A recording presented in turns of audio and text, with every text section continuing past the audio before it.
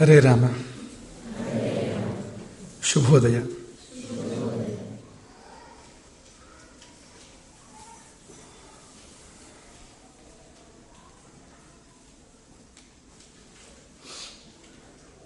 ಸಮಃ.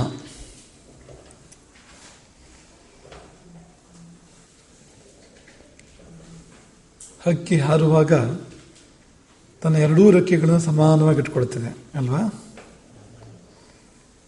ಒಂದೇ ರೆಕ್ಕೆ ಇದ್ರೆ ಹಾರಕ್ಕೆ ಸಾಧ್ಯವಾ? ಒಂದು ರೆಕ್ಕೆ ದಪ್ಪ, ಇನ್ನೊಂದು ರೆಕ್ಕೆ ತೆಳು ಇದ್ರೆ ಇಲ್ಲ ಅಲ್ವಾ? ಎರಡೂ ರೆಕ್ಕೆಗಳು ಏಕರೂಪವಾಗಿರ್ಬೇಕಾಗತ್ತೆ. ಹಾಗಾಗಿ ಹಕ್ಕಿಗಳು ಗರಿ ಒದರಿಸುವಾಗ ಎರಡೂ ರೆಕ್ಕೆಯಿಂದ ಗರಿ ಒದರಿಸ್ತವೆ. ಈ ಕಡೆಯಿಂದ ಒಂದಾದ್ರೆ ಆ ಕಡೆಯಿಂದ ಒಂದು. ಯಾಕೆಂದ್ರೆ ರೆಕ್ಕೆಗಳ ತೂಕ ಒಂದೇ ಇರಬೇಕಾಗತ್ತೆ, ರೆಕ್ಕೆಗಳ ಆಕೃತಿ ವಿನ್ಯಾಸ ಎಲ್ಲ ಒಂದೇ ಇರಬೇಕಾಗತ್ತೆ. ಹಾಗಿಲ್ಲದೆ ಇದ್ರೆ ಹಕ್ಕಿ ಹಾರೋಕ್ಕೆ ಸಾಧ್ಯ ಇಲ್ಲ ಅಂತ. ಜೀವನದ ಹಕ್ಕಿ ಕೂಡ ಹಾಗೆ ಅಂತ, ಸಮಾನಾಗಿ ಇಟ್ಕೋಬೇಕು ಅಂತ. ಹಾಗಾಗಿ ಆ ಸಮಹ ಅನ್ನೋ ಶಬ್ದ, ಆ ಬ್ಯಾಲೆನ್ಸ್ ಕೆಲಸ ನಿಮ್ಗೆ ಹೇಳಿದ್ವಲ್ಲ, ಬದುಕಿನಲ್ಲಿ ಬೇಕು, ಸಂತುಲನ ಬೇಕು. ಬದುಕಿನಲ್ಲಿ ಎಷ್ಟೆಷ್ಟು ಬೇಕೋ ಅಷ್ಟೆಷ್ಟು ಇಟ್ಕೋಬೇಕು, ಬ್ಯಾಲೆನ್ಸ್ ಮಾಡಬೇಕು ಅಂತ. ಅದನ್ನು ಇದು ಹೇಳ್ತಾ ಇದೆ ಅಂತ. ಹಾಗೆ ಈ 14 ಜೋಡಿ ಅವಯವಗಳಿದ್ದಾವಂತೆ ಶರೀರದಲ್ಲಿ. 14 ಜೋಡಿ ಅವಯವಗಳು. ಈಗ ನೋಡಿ, ಹುಬ್ಬಿದೆ, ಎಷ್ಟಿದೆ ಅಲ್ವಾ? ಕಣ್ಣು, ಮೂಗು ಎರಡಾಗಿದೆ ಅಲ್ವಾ? ಎರಡು ಮೂಗಿದೆ ಅಂತಲ್ಲ, ಮೂಗಿನ ಎಡಹೊಳ್ಳೆ ಬಲಹೊಳ್ಳೆ ಎರಡಾಗಿದೆ ಅಲ್ವಾ? ತುಟಿಗಳು ಹಾಗೆ, ಭುಜ, ಇದು ಮೊಣಕೈ, ಹಸ್ತಗಳು ಎಲ್ಲ ಎರಡೆರಡು. ಹಾಗೆ ಮೊಣಕಾಲು, ಕಣಕಾಲು, ಪಾದ ಎರಡೆರಡು. ಸಾಮಾನ್ಯವಾಗಿ ಈಗ ಎರಡು ಕೈ ನಮ್ಮದೇ ಒಂದೇ ರೀತಿ ಇದೆ ಅಂತ ಅನ್ಸಿದ್ರು ಕೂಡ ಒಂದೇ ರೀತಿ ಇರೋದಿಲ್ಲ. ಎರಡು ಕಾಲು ಒಂದೇ ರೀತಿ ಇರೋದಿಲ್ಲ. ಮೇಲ್ನೋಟಕ್ಕೆ ಒಂದೇ ರೀತಿ ಕಂಡ್ರೂ ಕೂಡ ವ್ಯತ್ಯಾಸ ಇರುತ್ತೆ. ಸ್ವಲ್ಪ ಚೂರಾದ್ರೂ ಉದ್ದ ಗಿಡ್ಡ ಇರ್ಬೋದು, ಗೊತ್ತಾಗದಿರೋಷ್ಟು ಅದನ್ನು. ಅಥವಾ ಅವುಗಳ ರೇಖೆಗಳಾಗಲಿ ವಿನ್ಯಾಸಗಳಾಗಲಿ ಅದು ಒಂದೇ ರೀತಿ ಇರೋದಿಲ್ಲ, ಸ್ವಲ್ಪ ವ್ಯತ್ಯಾಸ ಇದ್ದೇ ಇರುತ್ತೆ. ಈ 14 ಜೋಡಿ ಅವಯವಗಳು, ನಾವು ಈಗ ಹೇಳಿದಾಗೆ ಕಣ್ಣುಗಳಿರ್ಬೋದು, ಹುಬ್ಬುಗಳಿರ್ಬೋದು, ಕಿವಿಗಳಿರ್ಬೋದು. ಕಿವಿನೇ ಬಿಟ್ಬಿಟ್ವಲ್ಲ, ಎರಡಿದೆ ಅಲ್ವಾ ಕಿವಿ? ಎಷ್ಟಿದೆ? ಅನುಮಾನ ಇದೆಯಾ?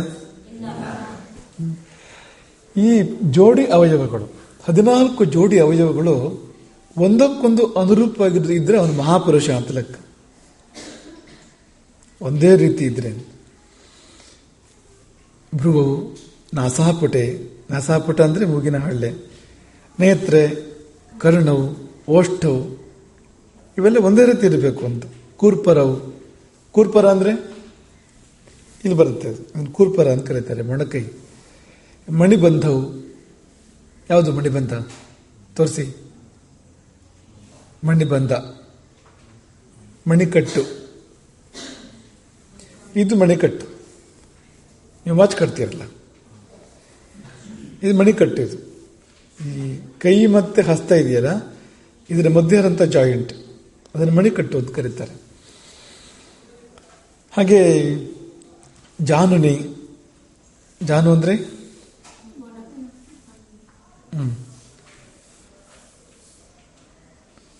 ಹಾಗೆ ಕರವು, ಪಾದವು ಇವೆಲ್ಲ ಸಮವಾಗಿದ್ರೆ ಜ್ಞೇಯ ಸಹ ಭೂಪತಿ, ಅವನು ಮಹಾರಾಜ, ಚಕ್ರವರ್ತಿ ಎಂಬುದಾಗಿ ಭಾವಿಸಿ. ಆ ಲಕ್ಷಣಗಳು ಇವೆಲ್ಲವೂ ಕೂಡ ಅಂತ. ಸಮಹ ಅನ್ಬೇಕಾದ್ರೆ ದೇಹದೊಳಗಿನ ಸಾಮ್ಯವನ್ನು ಕೂಡ ಹೇಳುತ್ತೆ ಅದು ಅಂತ. ಎರಡು ಕಣ್ಣು ಸ್ವಲ್ಪ ವ್ಯತ್ಯಾಸ ಇರುತ್ತೆ, ಒಂದೇ ರೀತಿ ಇರೋದಿಲ್ಲ ಸಾಮಾನ್ಯವಾಗಿ. ಆದರೆ ರಾಮನಿಗೆ ಒಂದೇ ರೀತಿ ಇತ್ತು ಅಂತ ಪೂರ್ತಿ. ಸಮಹ. ಮುಂದೆ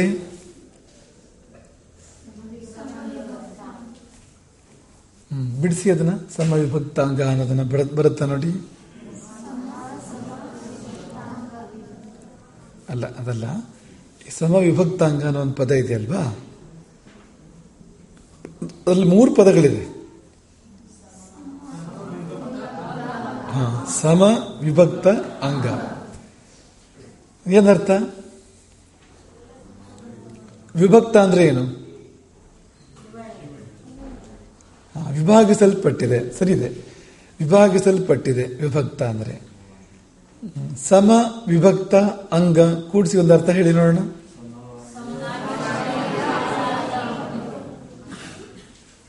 ಅವನ ಅಂಗಗಳು ಸಮವಾಗಿ ವಿಭಾಗಿಸಲ್ಪಟ್ಟಿವೆ.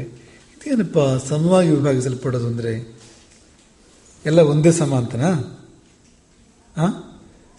ಕಣ್ಣು ಎಷ್ಟಿದೆಯೋ ಮೂಗು ಅಷ್ಟೇ ಇದೆ, ಈ ಥರನ?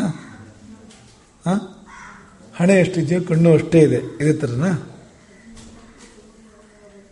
ಕೈ ಎಷ್ಟಿದೆಯೋ ಕಿವಿ ಅಷ್ಟೇ ಇದೆ, ಈ ಥರನ? ಕಾಲೆಷ್ಟಿದೆಯೋ ಮೂಗು ಅಷ್ಟೇ ಇದೆ, ಈ ಥರನ? ಮತ್ತೆ ಸಮ ವಿಭಕ್ತ ಅಂಗ ಅಂದ್ರೇನು?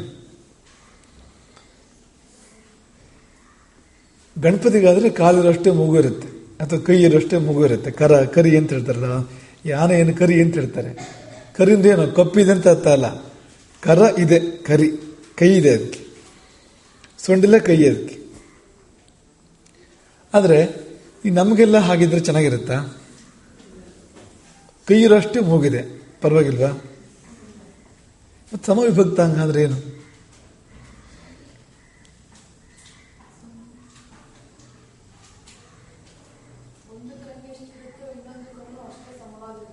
ಅದು ಸರಿ, ಅದೀಗ ಬಂತದು. ಸಮಹ ಅನ್ಬೇಕಾದ್ರೆ ಬಂತು. ಇಲ್ಲಿ ವಿಭಕ್ತ ಅನ್ಬೇಕಾದ್ರೆ ವಿಭಾಗನ ಹೇಳುತ್ತೆ ಅಂತೆ. ನೀವು ತಮಾಷೆಗೆ ಹೇಳೋದಾದ್ರೆ ಕೆಲವರಿಗೆ ಅದು ಹಣೆ ಎಲ್ಲಿ ಮುಗೀತು, ಹುಬ್ಬೆಲ್ಲಿ ಶುರುವಾಯಿತು ಅಂತಲೇ ಗೊತ್ತಾಗಲ್ಲ. ಅಥವಾ ಗಲ್ಲ ಎಲ್ಲಿ ಮುಗೀತು, ಕೊರಳಲ್ಲಿ ಶುರುವಾಯಿತು, ಕೊರಳಲ್ಲಿ ಮುಗೀತು, ಎದೆಯಲ್ಲಿ ಶುರುವಾಯಿತು ಅಂತಲೇ ಗೊತ್ತಾಗಲ್ಲ ಅಂತ. ತುಂಬ ದಪ್ಪ ಇದ್ರೆ, ಎಷ್ಟು ದಪ್ಪ? ಇವತ್ತು ದ ಅಂದ್ರೆ ನಾಳೆ ಪ ಅನ್ನೋಷ್ಟು, ಅಷ್ಟು ದಪ್ಪ ಇದ್ರೆ ಆಗೇನಾಗತ್ತೆ ಅಂದ್ರೆ ಇದು ಒಂದೇ ಆಗ್ಬಿಡುತ್ತೆ ಅಂತ. ವಿಭಾಗನೇ ಇಲ್ಲ. ನೀಟಾಗಿ ವಿಭಾಗ ಬೇಡವಾ? ಎಲ್ಲಿ ಮುಗೀತು, ಯಾವ್ದು ಎಲ್ಲಿ ಮುಗೀತು, ಇನ್ನೊಂದು ಎಲ್ಲಿ ಪ್ರಾರಂಭ ಆಯಿತು, ಎಷ್ಟೆಷ್ಟು ಇರಬೇಕು ಅನ್ನೋಕ್ಕೊಂದು ಲೆಕ್ಕ ಇಲ್ವಾ? ಈಗ ಹಣೆನ ಇಲ್ಲಿವರೆಗೂ ಇದ್ಬಿಟ್ರೆ ಹೇಗಿರುತ್ತೆ ಹೇಳಿ? ದೊಡ್ಡ ಹಣೆ ಇರಬೇಕು ಚಂದ ಅನ್ಕೊಂಡು ಮೂಗಿನ ತುದಿಯವರೆಗೂ ಬರೋಷ್ಟು ಹಣೆನೇ ಇದ್ಬಿಟ್ರೆ ಅದ್ರ ಕಡೆಗೆ ಚಿಕ್ಕದಾಗಿ ಕಣ್ಣು ಮೂಗು ಇದ್ಬಿಡೋದು ಹೇಗಿರುತ್ತೆ? ಇಷ್ಟು ಹಣೆ, ಆಮೇಲೆ ಇಷ್ಟರಲ್ಲಿ ಕಣ್ಣು ಮೂಗು ಎಲ್ಲ ಬಂತು, ಬಾಯಿ ಎಲ್ಲ ಬಂತು, ಹೇಗಿರುತ್ತೆ ಹೇಳಿ? ರಾಕ್ಷಸರೆಲ್ಲ ಹೀಗಿದ್ರಂತೆ. ಸೀತೆ ಸುತ್ತಮುತ್ತ ರಾಕ್ಷಸರ ವರ್ಣನೆ ಬರುತ್ತೆ. ಅದು ಇದೇ ಥರ ಇದೆ, ಒಬ್ಬೊಬ್ಬರು ಒಂದೊಂದು ಥರ. ಅಲ್ಲಿ ಮುಖ್ಯವಾಗಿ ಏನಂದ್ರೆ ಸಮವಿಭಕ್ತ ಅಂಗ ಅಲ್ಲ ಅಂತ. ಅಂದರೆ ಯಾವುದು ಎಲ್ಲಿರಬೇಕು, ಎಷ್ಟಿರಬೇಕು, ಎಲ್ಲಿ ಮುಗಿಬೇಕು, ಎಲ್ಲಿ ಬೇರೆ ಪ್ರಾರಂಭ ಆಗಬೇಕು, ಸ್ಫುಟವಾಗಿ ಆ ವ್ಯತ್ಯಾಸ ಗೊತ್ತಾಗೋ ಥರ ಇರಬೇಕು ಅಂತ. ಆ ಥರ ಇತ್ತು ರಾಮನಿಗೆ. ಯಾವುದು ಎಷ್ಟಿರಬೇಕು ಅಷ್ಟೇ. ಭುಜ, ಎದೆ, ಹೊಟ್ಟೆ. ಈಗ ಎದೆ ಹೊಟ್ಟೆ ವ್ಯತ್ಯಾಸನೇ ಗೊತ್ತಾಗಲ್ಲ. ದೊಡ್ಡ ಹೊಟ್ಟೆ ಆಗಿಬಿಟ್ರೆ ಎದೆ ಯಾವುದು ಹೊಟ್ಟೆ ಯಾವುದು ಅಂತಲೇ ಗೊತ್ತಾಗೋದಿಲ್ಲ. ಹಾಗಲ್ಲ, ನೀವು ಚಿತ್ರ ಬಿಡಿಸ್ಬೇಕಾದ್ರೆ ಗೊತ್ತಾಗುತ್ತೆ ನೋಡಿ. ಚಿತ್ರ ಬಿಡಿಸ್ಬೇಕಾದ್ರೆ ಪ್ರಪೋರ್ಷನೇಟ್ ಆಗಿ ಬಿಡಿಸ್ಬೇಕು ಅಲ್ವಾ? ಎಲ್ಲಿ ಹಣೆ, ಎಲ್ಲಿ ಕಣ್ಣು, ಎಷ್ಟು ಬರಬೇಕು, ಅದು ಕೆನ್ನೆ ಹೇಗಿರಬೇಕು ಅಂತ. ಅದಾದ್ರ ಜಾಗದಲ್ಲಿ ಎಷ್ಟಿರಬೇಕು ಅಷ್ಟೇ ಇರತಕ್ಕಂಥ ಅಂಗಗಳು ಯಾರಿಗಿದೆಯೋ ಅವನು ಸಮವಿಭಕ್ತಾಂಗ. ಅಂಗಗಳು ಸಮವಾಗಿ ವಿಭಾಗಿಸಲ್ಪಟ್ಟು ಇರುವವನು, ಸಮವಾಗಿ ವಿಭಾಗಿಸಲ್ಪಟ್ಟ ಅಂಗಗಳು ಉಳ್ಳವನು. ಸರಿನಾ? ಪ್ರಮಾಣಬದ್ಧವಾದ ಅವಯವಗಳು, ಪ್ರಮಾಣಬದ್ಧವಾದ ಅಂಗಗಳು. ಕೆಲವರಿಗೆ ಒಂದು ಕೈ ಚಿಕ್ಕದಾಗಿದ್ಬಿಡುತ್ತೆ, ಮೋಟಾಗಿರುತ್ತೆ, ಯಾವುದೋ ಕಾರಣಕ್ಕೆ ತೊಂದರೆಯಾಗಿ ಇಷ್ಟೇ ಇರುತ್ತೆ ಒಂದು ಕೈ, ಅರ್ಧದಷ್ಟೇ. ಚೆನ್ನಾಗಿರಲ್ಲ ನೋಡಿ ಅಲ್ವಾ? ಒಂದು ಕಣ್ಣು ಚಿಕ್ಕದಾದರೆ, ಒಂದು ಕಣ್ಣು ದೊಡ್ಡದಾದರೆ, ಅಥವಾ ಈ ಅವಯವಗಳ ವಿನ್ಯಾಸ ಸ್ಫುಟವಾಗಿ ಇಲ್ಲದೆ ಇದ್ರೆ, ಚಿತ್ರ ಬಿಡಿಸ್ಬೇಕಾದ್ರೆ ನೋಡಿರ್ಬೇಕಾದ್ರೆ ನೀವು ಸ್ವಲ್ಪ ಆ ಪ್ರಪೋರ್ಷನೇಟ್ ಬರದೇ ಇದ್ರೆ ಚೆನ್ನಾಗಿ ಕಾಣಿಸಲ್ಲ ಚಿತ್ರ, ಒಂಥರ ಕಾಣಿಸುತ್ತೆ. ಹಾಗಿಲ್ಲ ಅಂತ. ದೊಡ್ಡ ಮೂಗು, ತುಂಬ ದೊಡ್ಡ ಮೂಗು ಆಗಿಬಿಟ್ರೆ ಚೆನ್ನಾಗಿರಲ್ಲ ಅಲ್ವಾ? ತುಂಬ ಚಿಕ್ಕ ತುಟಿ ಆಗಿಬಿಟ್ರೆ ಚೆನ್ನಾಗಿರಲ್ಲ. ದೊಡ್ಡ ಮುಖ, ಚಿಕ್ಕ ತುಟಿ ಆಗಿಬಿಟ್ರೆ ಚೆನ್ನಾಗಿರಲ್ಲ. ಹಾಗಾಗಿ ಅಂಗ ವಿಭಾಗ ಸರಿಯಾಗಿರಬೇಕು ಅನ್ನೋವಂಥದ್ದು ಅಂತ. ಎಲ್ಲವೂ ಹಂಗೆ ವಿಭಾಗ ಸರಿಯಾಗಿರಬೇಕು.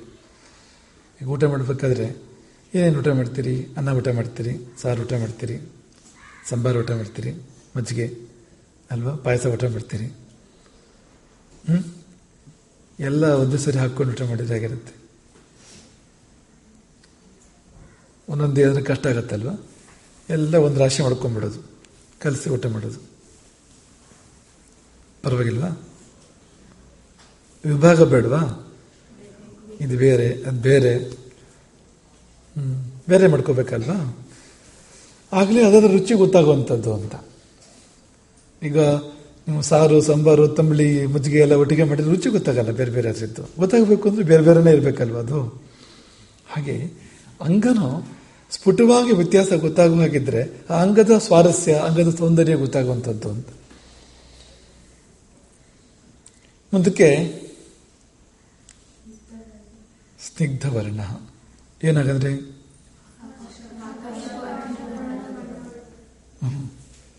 ಸ್ನಿಗ್ಧ ಅಂದ್ರೇನು? ಸ್ನಿಗ್ಧ ಅಂದ್ರೇನು?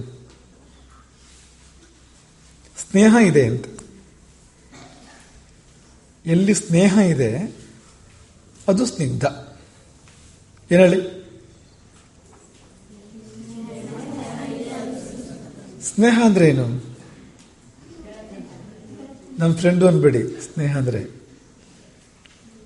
ಅರ್ಥ ಏನು? ನಿಜವಾಗಿ ಸಂಸ್ಕೃತದಲ್ಲಿ ಸ್ನೇಹ ಅಂದ್ರೆ ಜಿಡ್ಡಿನಂಶ ಇರುತ್ತಲ್ಲ, ಅದನ್ನು ಸ್ನೇಹ ಅಂತ ಕರೀತಾರೆ.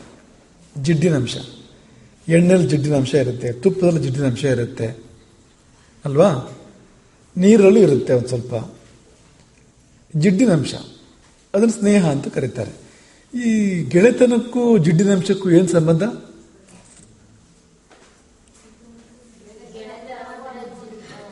ಗೆಳೆತನ ಅಂದ್ರೆ ಜಿಡ್ಡು ಜಿಡ್ಡಾಗಿರುತ್ತಾ ಅದು? ಹೇ, ಚೆನ್ನಾಗಿದೆ. ಯಾರದು? ಎಷ್ಟೇ ತೊಳೆದ್ರು ಹೋಗೋದಿಲ್ಲ ಅಂತ ಹೇಳಿದ್ದು? ಖುಷಿ ಆಯ್ತು ನೀವು ಹೇಳಿದ್ದು. ಹೊಸ ಹೊಸ ಕಲ್ಪನೆಗಳು ಚೆನ್ನಾಗಿದೆ ಉತ್ತರ. ಈಗ ಚಪಾತಿ ಅಂದ್ರೆ ಇಷ್ಟ ಅಲ್ವ ನಿಮಗೆಲ್ಲ? ಈ ಚಪಾತಿ ಮಾಡಬೇಕಾದ್ರೆ ಹಿಟ್ಟು ಕಲಿಸ್ತಾರಲ್ವಾ, ಹಿಟ್ಟು ಮೊದಲು ಹೇಗಿರುತ್ತೆ ಆಮೇಲೆ ಹೇಗಿರುತ್ತೆ? ಕಲಸೋಕ್ಕಿಂತ ಮೊದಲು ನೀರು, ತುಪ್ಪನೋ ಏನೋ ಹಾಕಿ, ಎಣ್ಣೆನೋ ಏನೋ ಕಲಸೋಕ್ಕಿಂತ ಮೊದಲು ಹೇಗಿರುತ್ತೆ ಆಮೇಲೆ ಹೇಗಿರುತ್ತೆ? ಉದುರುದ್ರಾಗಿರುತ್ತಲ್ವಾ? ಎಲ್ಲ ಬೇರೆ ಬೇರೆ ಇರುತ್ತೆ, ಒಂದೊಂದು ಕಣನೂ ಬೇರೆ ಬೇರೆ ಇರುತ್ತೆ ಅಲ್ವಾ? ಆಮೇಲೆ ಕುಡ್ಕೊಳ್ಳುತ್ತೆ. ಹೇಗೆ ಕುಡ್ಕೊಳ್ಳುತ್ತೆ? ಬೇರೆ ಮಾಡಕ್ ಬರ್ದೇ ಇರೋ ಥರ ಅಂತ. ನಿಮಗೆ ಒಂದೊಂದು ಕಣ ಹೀಗೆ ಬೇರೆ ಮಾಡಕ್ ಬರಲ್ಲ. ಅದನ್ನ ಮೊದಲಾದ್ರೆ ನೀವು ಹೀಗಂದ್ರೆ ಮೇಲಿಂದ ಉದುರುತ್ತೆ, ಎಲ್ಲ ಬೇರೆ ಬೇರೆ ಇರುತ್ತೆ. ಈಗ ಏನು ಬಂದಿದ್ರಿಂದ ಒಂದಾಯ್ತದೆಲ್ಲ? ನೀರಾಗ್ಲಿ, ಎಣ್ಣೆ ಆಗಲಿ, ತುಪ್ಪ ಆಗಲಿ, ಇದು ಬಂದಾಗ ಬೇರೆ ಬೇರೆ ಇದ್ದ ಕಣಗಳು ಬಿಡದೆ ಒಂದಾದ್ವು ನೋಡಿ, ಬಿಡದೆ ಒಂದಾದ್ವು ಅಂತ. ಅದೇ ಸ್ನೇಹ ಅಂದ್ರೆ ಅಂತ. ಬಿಡದೆ ಒಂದಾಗುವಂಥದ್ದು ಅಂತ, ಸೇರ್ಕೊಳ್ಳೋಂಥದ್ದು. ಈ ಮನಸ್ಸು ಸೇರದೇ ಇದ್ರೆ ಸ್ನೇಹ ಇರುತ್ತಾ ಅಲ್ಲಿ? ಸ್ನೇಹಿತರು ಅಂತ ಹೇಳ್ತಾರೆ ಅವರಿಗೆ. ಸೇರ್ಕೋಬೇಕು, ಕೂಡ್ಕೋಬೇಕು, ಒಂದಾಗಿರ್ಬೇಕು. ಕಚ್ಚಾಡ್ತಾ ಇದ್ರೆ ಶತ್ರುಗಳು ಅಂತ ಹೇಳ್ತಾರೆ ಅದನ್ನ ಅಲ್ವಾ? ಒಬ್ರ ಮೇಲೆ ಒಬ್ರು ಕತ್ತಿ ಮಸಿತಾ ಇದ್ರೆ ಶತ್ರುಗಳು ಅಂತ ಹೇಳ್ತಾರೆ. ಇದು ಹೀಗಲ್ಲ, ಒಬ್ರೊಬ್ರು ಒಂದಾಗಿರುವಂಥದ್ದು. ಒಟ್ಟಿಗೆ ಹೋಗೋದು, ಬರೋದು, ಕೂತ್ಕೊಳ್ಳೋದು, ಹೇಳೋದು, ಮಲ್ಕೊಳ್ಳೋದು, ಮಾತಾಡ್ಕೊಳ್ಳೋದು, ಓದ್ಕೊಳ್ಳೋದು ಅಲ್ವಾ? ನೀವೆಲ್ಲ ಸ್ನೇಹಿತರಲ್ವಾ? ಪರಸ್ಪರ ಸೇರ್ಕೊಂಡಿದ್ದೀರಿ, ಒಟ್ಟಿಗೆ ಇದ್ದೀರಿ. ನೀವು ಶರಣರನ್ನು ಕೇಳಿದ್ರೆ ಅವರು ನ್ಯಾಯಶಾಸ್ತ್ರದ ವಿವರಣೆ ಕೊಟ್ಟರೆ ಇದೇ ಥರ ವಿವರಣೆ ಕೊಡ್ತಾರೆ ಅವರು. ಚೂರ್ಣಾದಿ ಪಿಂಡೀ ಭಾವ ಹೇತು ಸ್ನೇಹ. ಚೂರ್ಣ ಅಂದರೆ ಹಿಟ್ಟು, ಅದು ಒಂದಾಗೋಕೆ ಏನು ಕಾರಣವೋ ಅದು ಸ್ನೇಹ ಅಂತ. ಹಿಟ್ಟಿನ ವಿಷಯಕ್ಕಾದ್ರೆ ಜಿಡ್ಡು, ಮನುಷ್ಯರ ವಿಷಯಕ್ಕಾದ್ರೆ ಸ್ನೇಹ, ಪ್ರೀತಿ, ಭಾವ. ಚೆನ್ನಾಗಿರುತ್ತಲ್ವ ಅದು? ಇರ್ಬೇಕಲ್ವ ಅದು? ಇದು ಎಲ್ಲಿದೆಯೋ ಅದು ಸ್ನಿಗ್ಧ. ಈ ಸ್ನೇಹ ಎಲ್ಲಿದೆಯೋ ಅದು ಸ್ನಿಗ್ಧ ಅಂತ. ಈಗ ಮನುಷ್ಯರು ಒಬ್ರಿಗೊಬ್ರು ಸ್ನೇಹದಲ್ಲಿದ್ರು ಸ್ನಿಗ್ಧ ಅಂತ ಕರೀತಾರೆ ಅವರನ್ನು. ಗೊತ್ತಾಯ್ತಾ? ಇಲ್ಲಿ ಸ್ನಿಗ್ಧ ವರ್ಣ ಅನ್ನೋ ಶಬ್ದ ಇರುವಂಥದ್ದು. ವರ್ಣ ಅಂದ್ರೆ ವರ್ಣ ಶಬ್ದವೇ ಬಣ್ಣ ಅಂತಾಗಿರೋದು. ಸಂಸ್ಕೃತದ ವರ್ಣ ಕನ್ನಡದ ವಾ ಬಾ ಆಗಿದೆ. ಹೇಳ್ತಾ ಹೇಳ್ತಾ ಹೇಳ್ತಾ ರಾ ಹೋಗ್ಬಿಟ್ಟಿದೆ, 4 ನಾವತ್ತು ಬಂದಿದೆ. ಅಲ್ಲಿ ಹೇಳಕ್ ಸುಲಭ ಆಗತ್ತೆ ಅಂತ. ವರ್ಣ ಅನ್ನೋಕ್ಕಿಂತ ಬಣ್ಣ ಹೇಳಕ್ ಸುಲಭ ಆಗತ್ತೆ. ಹಾಗಾಗಿ ವರ್ಣನೇ ಬಣ್ಣ ಆಗಿರೋದು. ಈಗ ಬಣ್ಣ ಸ್ನಿಗ್ಧ ಅಂದ್ರೆ ಏನಪ್ಪಾ? ಬಣ್ಣದಲ್ಲಿ ಸ್ನೇಹಾಂಶ ಇದೆ, ಜಿಡ್ಡಿನಂಶ ಇದೆ ಅಂದ್ರೆ ಏನಪ್ಪಾ? ಬಣ್ಣದಲ್ಲಿ ಜಿಡ್ಡಿರುತ್ತಾ? ಇರುತ್ತಾ? ಇರಲ್ವಾ? ಇರುತ್ತಾ ಅಂದ್ರೆ ಇರಲ್ಲ ಅಂತೀರಿ, ಇರಲ್ಲ ಅಂದ್ರೆ ಇರುತ್ತೆ ಅಂತೀರಿ. ಏನಪ್ಪಾ ನಿಮ್ದು ಇದು? ಬಣ್ಣ ಎಲ್ಲಿರೋದು ಮನುಷ್ಯನಿಗೆ?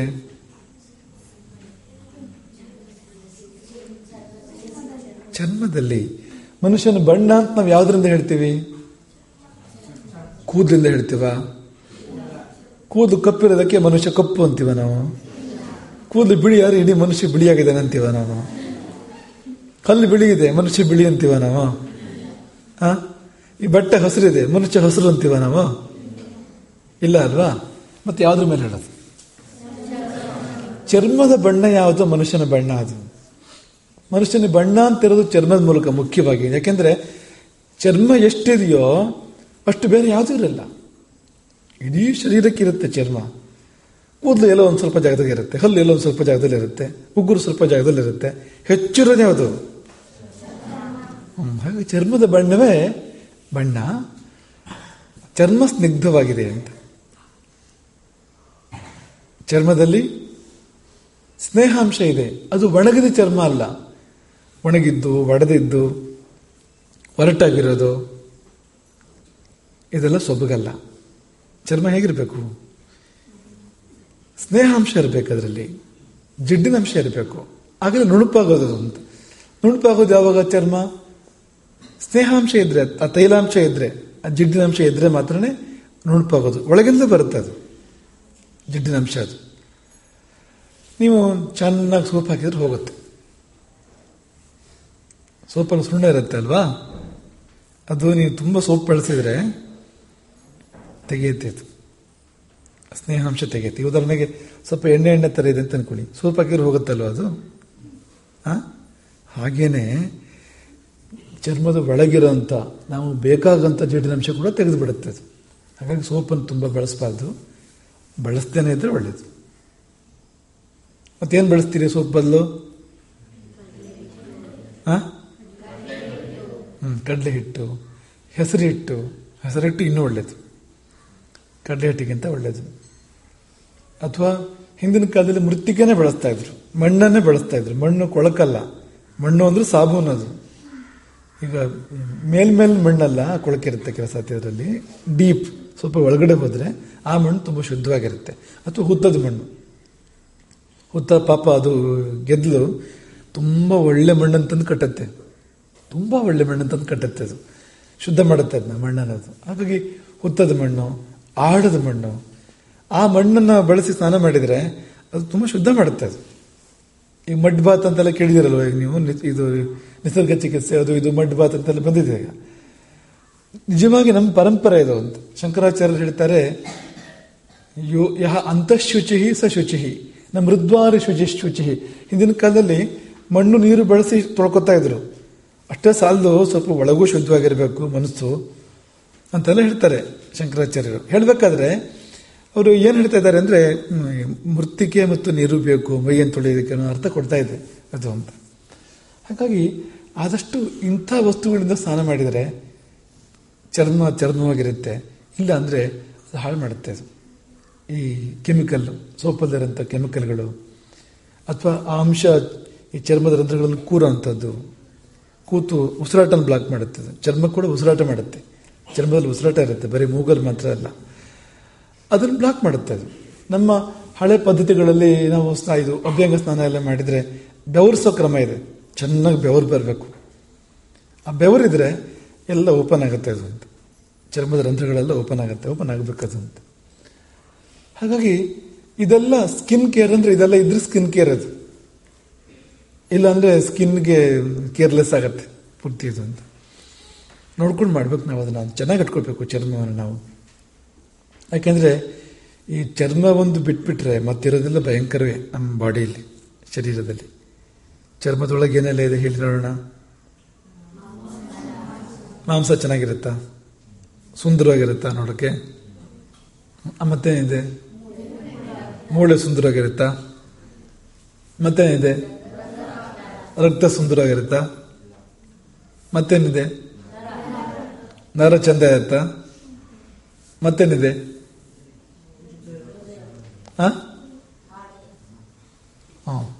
ಈ ಹಾರ್ಟ್ ಒಂದೇ ತೆಗೆದು ಹೊರಗಡೆ ಇಟ್ಟರೆ ಚೆನ್ನಾಗಿರುತ್ತೆ ಅದು.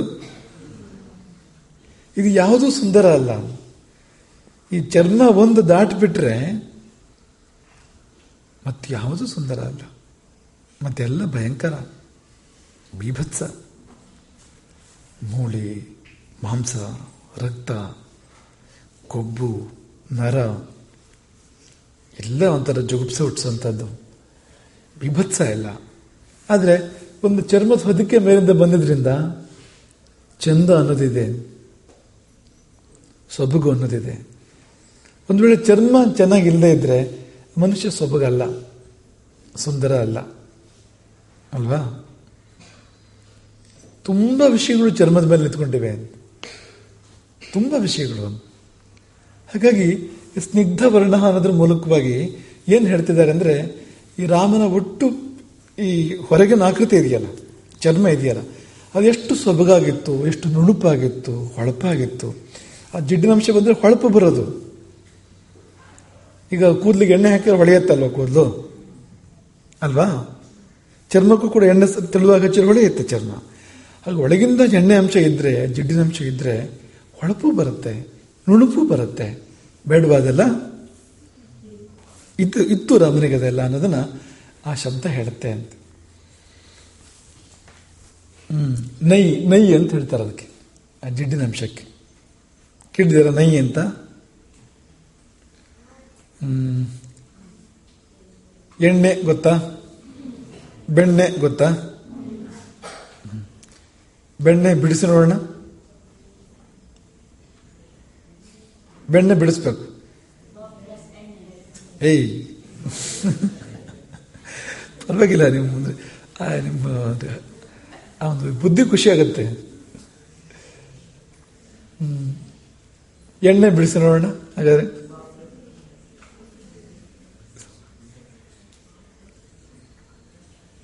ತೈಲ ಗೊತ್ತಾ? ತೈಲ ಅಂದ್ರೆ ಏನು? ಎಣ್ಣೆ ಹೇಗೆ, ಎಣ್ಣೆ ಅಂತ ಅರ್ಥ ಹೇಗೆ ಬರುತ್ತೆ ತೈಲ ಶಬ್ದಕ್ಕೆ? ತಿಲ ಗೊತ್ತಾ? ತಿಲ, ತಿಲ ಗೊತ್ತಿಲ್ವಾ? ತಿಲ ಅಂದ್ರೆ ಎಳ್ಳು. ಬರ್ಕೊಳ್ಳಿ, ತಿಲ ಅಂದ್ರೆ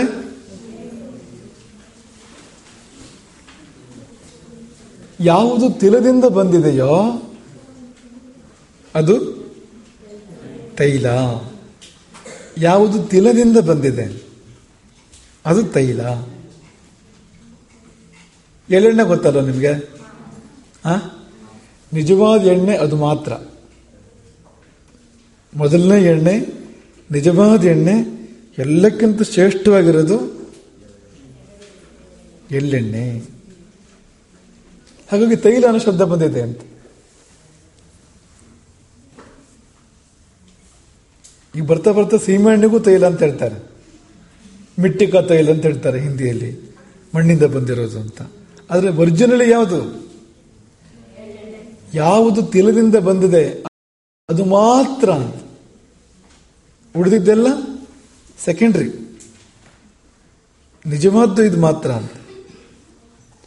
ಕನ್ನಡದಲ್ಲಿ ಕೂಡ ಹಾಗೆ ಇರೋದು.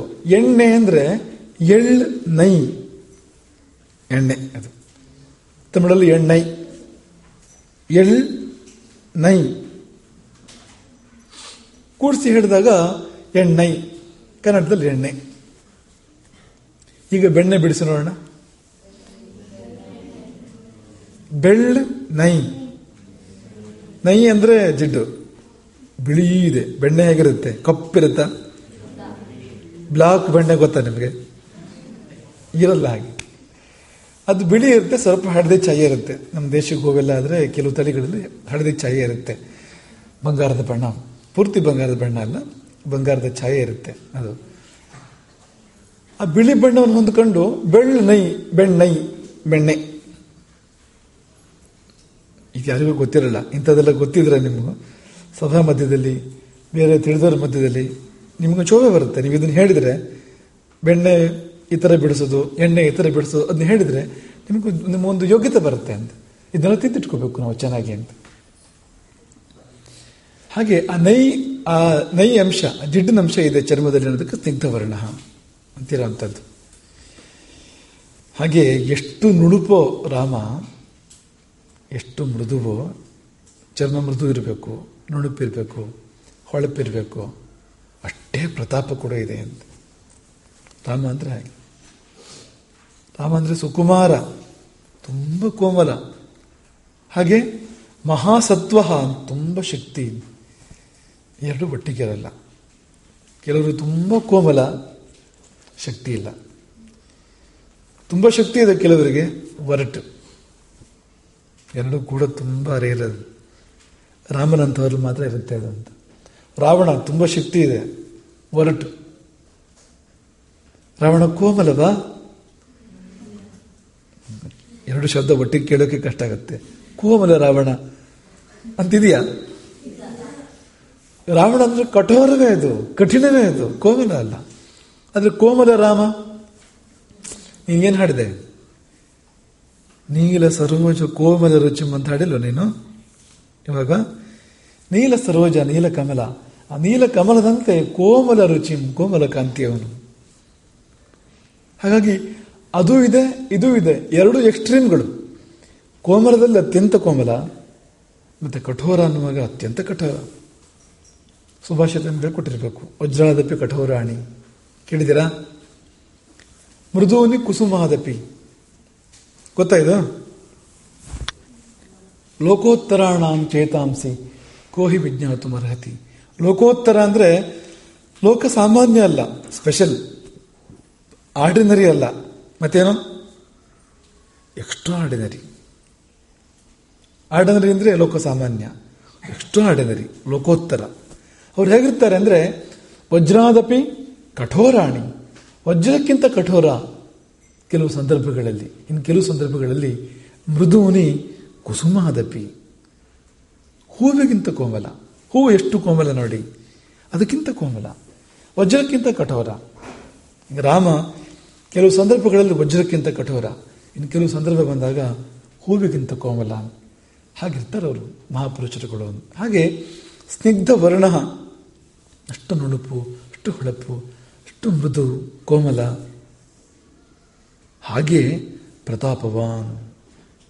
ಪ್ರತಾಪ ಹೇಗಿದೆ ಅಂತಂದ್ರೆ ಅವನ ನೆನಪು ಮಾಡಿಕೊಂಡ್ರೆ ಶತ್ರುಗಳು ಭಯಪಡ್ತಾರೆ. ಎದುರು ಬಂದು ನಿಲ್ಲಬೇಕು ಅಂತಿಲ್ಲ, ಶಸ್ತ್ರ ಎತ್ತಬೇಕು ಅಂತಿಲ್ಲ. ಸ್ಮರಣ ಮಾತ್ರದಿಂದ ಶತ್ರುಗಳ ಎದೆ ನಡುಗಿಸುವವನು ರಾಮ.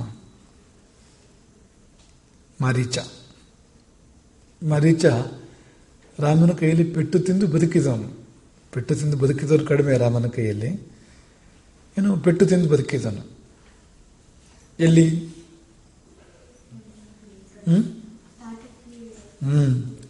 ತಾಟಕ್ಯ ಪ್ರಕರಣ ನಂತರ ಬರುತ್ತೆ. ಅದು ಯಜ್ಞ ರಕ್ಷಣೆ ಸಂದರ್ಭದಲ್ಲಿ ವಿಶ್ವಾಮಿತ್ರರ ಯಜ್ಞ ಕೆಡಿಸೋದಕ್ಕೆ ಮಾರೀಚ, ಸುಬಾಹು ಎಲ್ಲ ಬಂದಾಗ ಮತ್ತೆಲ್ಲರೂ ರಾಮ ಸಂಹಾರ ಮಾಡಿದಾನೆ. ಆದರೆ ಮಾರೀಚನನ್ನು ಸಂಹಾರ ಮಾಡಲಿಲ್ಲ. ಮಾರೀಚನನ್ನು ಬಾಣದಿಂದ ಎತ್ತಿ ಎಸಿತಾನೆ 100 ಯೋಜನ ದೂರ, ಸಮುದ್ರಕ್ಕೆ ಹೋಗಿ ಬೀಳೋ ಥರ. ಮಾನವಾಸ್ತ್ರ ಎಂಬ ಅಸ್ತ್ರವನ್ನು ಪ್ರಯೋಗ ಮಾಡಿ ಆ ಅಸ್ತ್ರದ ಮೂಲಕ ರಾಮ ಮಾರೀಚನನ್ನು ಸಮುದ್ರಕ್ಕೆ ಹತ್ತು ಬಿಡ್ತಾನೆ. 12-13 ವರ್ಷದ ರಾಮ ಅದು. ನಿಮ್ಮ ತರ ಇದು ರಾಮ. 2 ಜುಟ್ಟಾಗಿತ್ತಂತ ಅವನಿಗೆ, ಆ ಕಡೆ ಈ ಕಡೆ, ಹೀಗೆ ಕಾಗೆ ರೆಕ್ಕೆ ಬರೋ ಥರ ಹೀಗೆ 2 ಈ ಕಡೆ ಈ ಥರ ತಂದು ಕಟ್ಟಿದ್ರಂತೆ ಅದನ್ನ. ಅಂತಹ ರಾಮ ಇನ್ನೂ ಮೀಸೆ ಬಂದಿಲ್ಲ, ಗಡ್ಡ ಮೀಸೆ ಇಲ್ಲ. ಅಂತ ಅಜಾತ ವ್ಯಂಜನ ಅಂತ ಹೇಳ್ತಾರೆ, ಅವೆಲ್ಲ ಬಂದಿಲ್ಲ ಅಂತ. ಅಂತಹ ರಾಮ ಸುಬಾಹು ಮತ್ತು ಎಲ್ಲ ರಾಕ್ಷಸರನ್ನು ಕೊಂದುಬಿಡ್ತಾನೆ ಶಸ್ತ್ರಗಳ ಬಾಣಗಳ ಮೂಲಕವಾಗಿ. ಮಾರೀಚನನ್ನು ಕೊಳ್ಳೋಕೆ ಮನಸ್ಸು ಬಂದಿಲ್ಲ ಅವನಿಗೆ. ಯಾಕೆ ಹೇಳಿ? ಒಂದು ಕೆಲಸ ಇದೆ. ಮಾರೀಚ ಸತ್ತೋಗ್ಬಿಟ್ರೆ ಸೀತಾಪಹಾರವೇ ಆಗಲ್ಲ. ಸೀತಾಪಹಾರ ಆಗದೆ ಇದ್ರೆ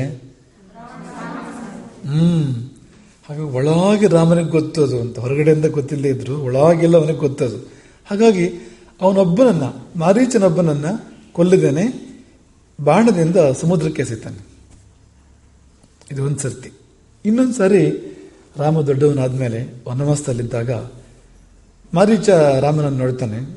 ನೋಡಿ ಅವನಿಗೆ ಹಳೆ ದ್ವೇಷ ನೆನಪಾಗತ್ತೆ ಅವನಿಗದು. ಚಿಕ್ಕವನಿದ್ದಾಗ ತನಗೆ ಬಾಣ ಬಿಟ್ಟು ಎತ್ತಿ ಎಸೆದೆಲ್ಲ ನೆನಪಾಗತ್ತೆ.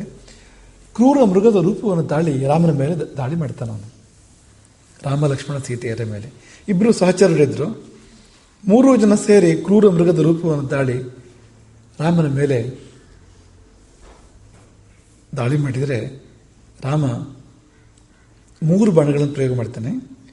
2 ಬಾಣದಿಂದ ಅವನಿಬ್ಬರು ಸಹಚರನ್ನು ಕೊಂದ್ಬಿಡ್ತಾನೆ. ಆದರೆ 3ನೇ ಬಾಣದಿಂದ ಮಾರೀಚನನ್ನು ಕೊಲ್ಲಲಿಲ್ಲ, ಬೆದರಿಸಿ ಓಡಿಸಿದ.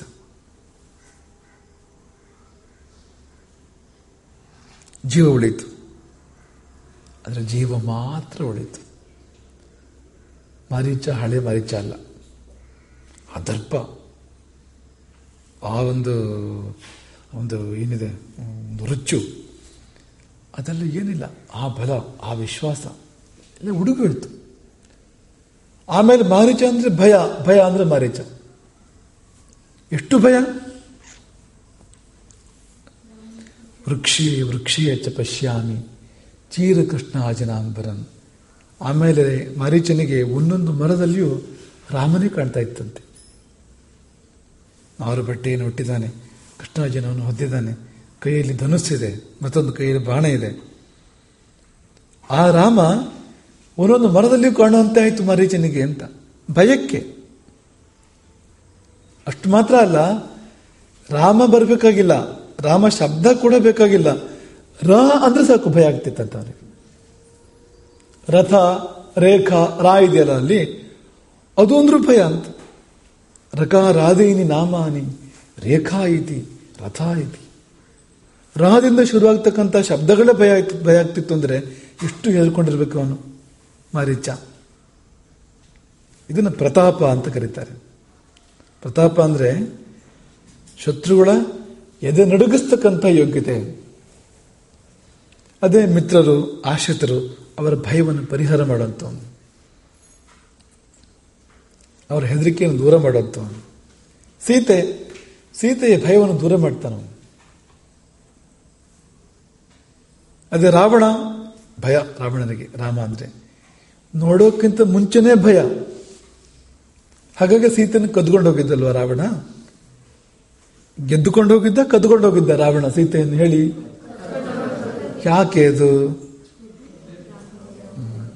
ಧೈರ್ಯ ಇದ್ರೆ ಏನ್ ಮಾಡ್ತಾ ಇದ್ದ? ರಾಮಾಶ್ರಮಕ್ಕೆ ಬಂದು ತನ್ನ ಪರಿಚಯ ಹೇಳಿ ರಾಮನನ್ನು ಯುದ್ಧಕ್ಕೆ ಕರೆದು ರಾಮನ ಜೊತೆಗೆ ಯುದ್ಧ ಮಾಡಿ ಸೀತೆ ಕರ್ಕೊಂಡು ಹೋಗಿದ್ದವನು. ಹೇಳಿ ಅಲ್ವಾ, ಧೈರ್ಯ ಇದೆಯಾ? ಸೀತೆ ಕೇಳ್ತಾಳೆ ಇದೇ ಪ್ರಶ್ನೆಯನ್ನು ರಾವಣನಿಗೆ. ಅಪಹರಣ ಮಾಡೋ ಹೊತ್ತಲ್ಲಿ ನೀನು ವೀರನೇ ಹೋದಾಗಿದ್ರೆ ನೀನು ರಾಮನನ್ನು ಕರೆದು ಯುದ್ಧ ಮಾಡಿ ಗೆಲ್ಬೇಕಾಗಿತ್ತು. ಧೈರ್ಯ ಇಲ್ಲ ನಿನಗೆ, ಭಯ. ಅದೇ ರಾಮ ಹೇಗೆ ಅಂದ್ರೆ ಲಂಕೆಗೆ ಹೋಗಿ ರಾವಣನನ್ನು ಹೊಡಿತಾನ. ರಾವಣನ ಮನೆಗೆ ಹೋಗಿ, ಅವನ ರಾಜ್ಯಕ್ಕೆ ಹೋಗಿ ರಾವಣನ ಜೊತೆ ಯುದ್ಧ ಮಾಡಕ್ಕಿದ್ದಿಲ್ವಾ? ಪ್ರತಾಪ. ಹಾಗೆ ಸ್ನಿಗ್ಧ ವರ್ಣ ಪ್ರತಾಪವಾನ್. ಮುಂದೆ ಪಕ್ಷ ಅಂದ್ರೆ, ಪಕ್ಷ ಅಂದ್ರೆ ಎದೆ, ವಕ್ಷಸ್ಥಲ ಅಂತ ಕರೀತಾರೆ. ಈ ಪ್ರದೇಶವನ್ನ, ಹೊಟ್ಟೆಯಿಂದ ನಂತರ ಕೊರಳಿಂದ ಕೆಳಗಿರ್ತಕ್ಕಂಥ ಇಡೀ ಈ ಪ್ರದೇಶವನ್ನ ವಕ್ಷಸ್ಥಲ ಅಂತ ಕರೀತಾರೆ. ಪೀನ ವಕ್ಷ ಅಂದ್ರೆ ಮಾಂಸಲವಾದ ಎದೆ ಭಾಗ ಉಳ್ಳವನು. ಅಂದ್ರೇನು? ಮೂಳೆ ಕಾಣೋ ತರ ಎದೆ ಅಲ್ಲ ಅಂತ. ಕೆಲವರಿಗೆ ಆ ಥರ ಇರುತ್ತೆ, ಎದೆ ಗೂಡು ಕಾಣುತ್ತೆ ಪೂರ್ತಿ.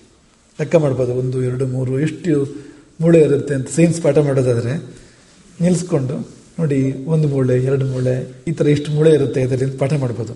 ಆ ಥರ ಇರ್ತಾರೆ ಕೆಲವರು. ಹಾಗಿದ್ರೆ ಚಂದವ ರಾಮ ಕಾಣಬಾರ್ದು ಅಂತ.